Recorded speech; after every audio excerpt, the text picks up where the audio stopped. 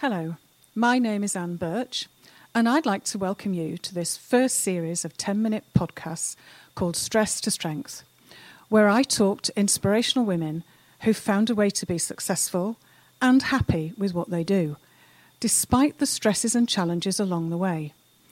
They're not superwomen, they're just like you and me, and I hope that you will find their stories as inspirational and encouraging as I do.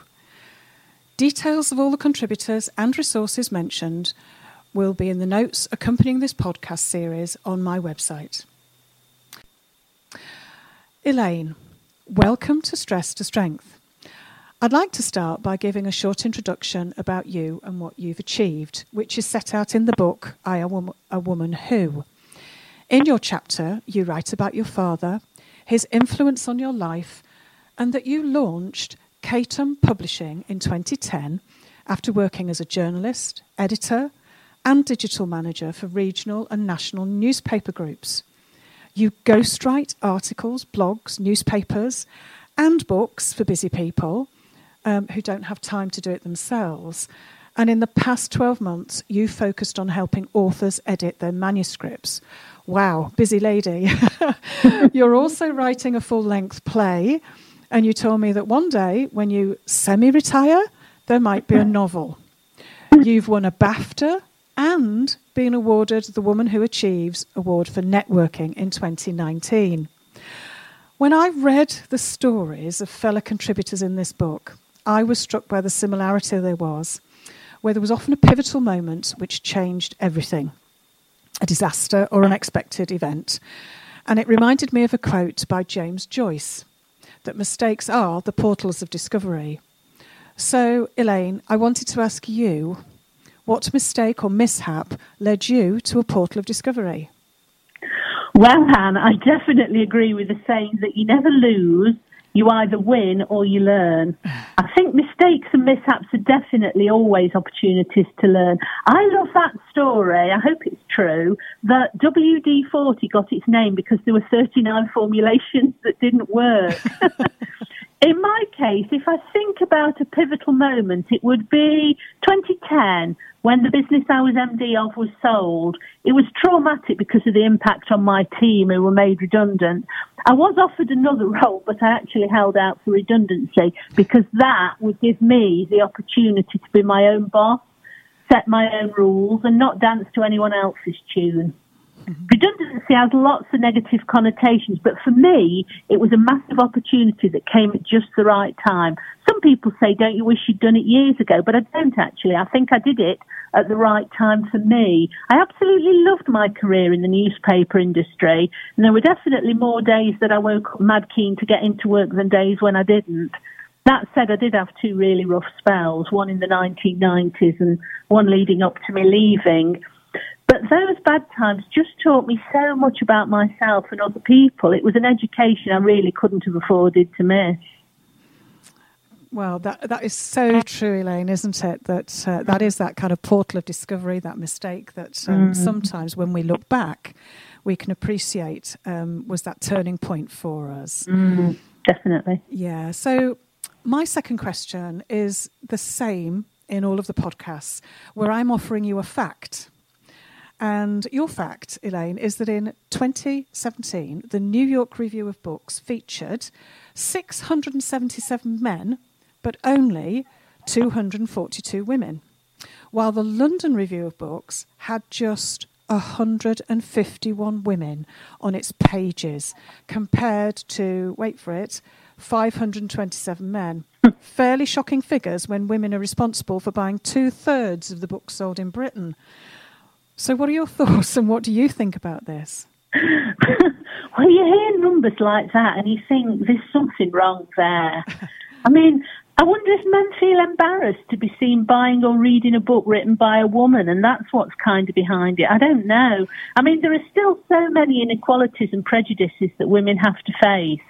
not long before I started my own business, I was at a meeting in London and I was the only female MD in a room full of male MDs. I'd travelled the furthest to get there. Most of the men knew each other, but it was me that a female secretary who I'd never met before made a beeline for and asked if I'd check over the lunch order when it arrived and make sure everyone had got what they'd ordered. She had to leave. So I politely declined and suggested she ask one of the men who in fact knew most of the others in the room. I mean, yeah, we've still got a glass ceiling in many sectors, haven't we? But maybe people would think that when it comes to novels, women have got a fairly level playing field. But here's another story I came across the other day. An American writer called Catherine Nichols sent out her manuscript to 50 agents. Now, this was only 5 years ago in 2015, and she only got 2 responses. So she then sent the same manuscript out again, calling herself George Nichols, to 50 different agents, and this time she got 17 responses.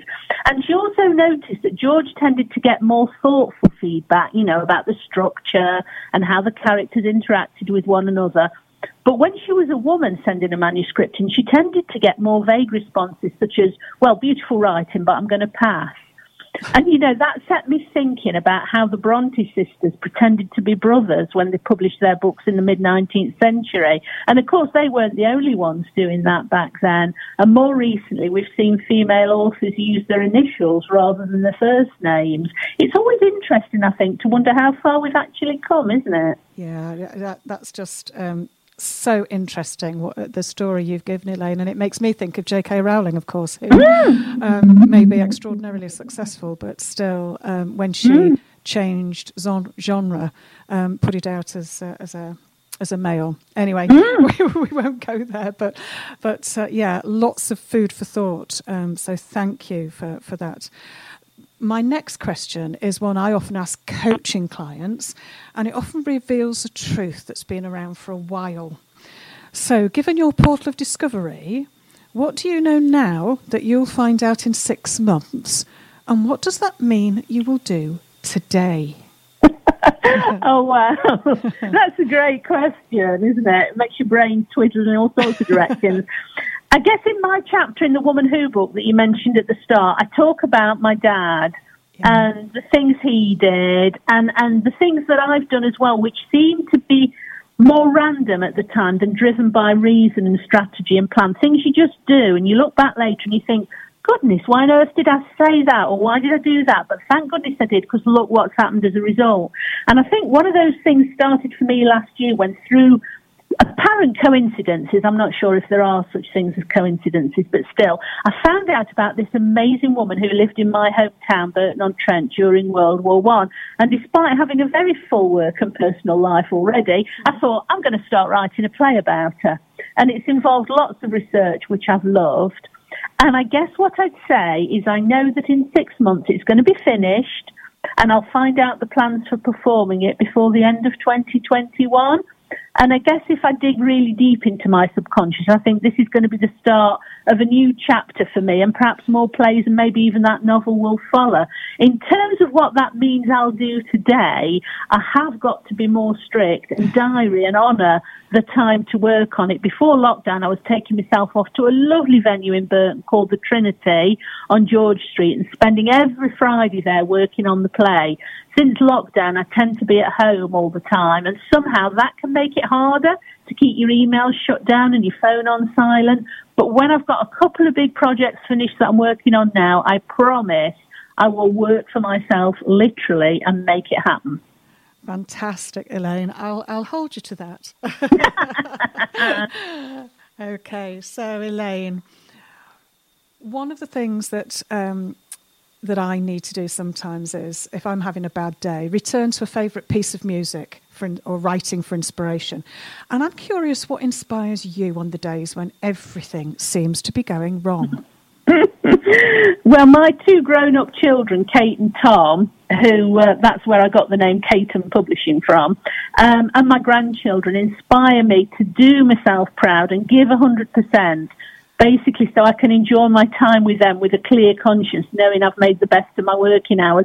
But actually, as I sit here talking to you, I'm looking at the wall behind my desk, and I've got this collection of framed prints of my favourite football team, Leeds United, who I have supported through thick and thin since I was 6, and believe me, there's been a lot of thin. So if I'm having a bad day, I just call it half time and I nip off the pitch and regroup and then go again, because it's never over until the whistle blows. Oh, well, Elaine, we could have a very interesting debate as a Liverpool supporter, and I'm sure all of our leaders, all of our listeners represent very different footballs, but the analogy is a great one. Thank you for that. Elaine, thank you so much for sharing your story and your wisdom with me today. And thank you, listeners, for signing up to the Stress to Strength podcast. All the details how you can contact my guests are in the accompanying notes on my website, www.afbcoachingandconsultancy.co.uk.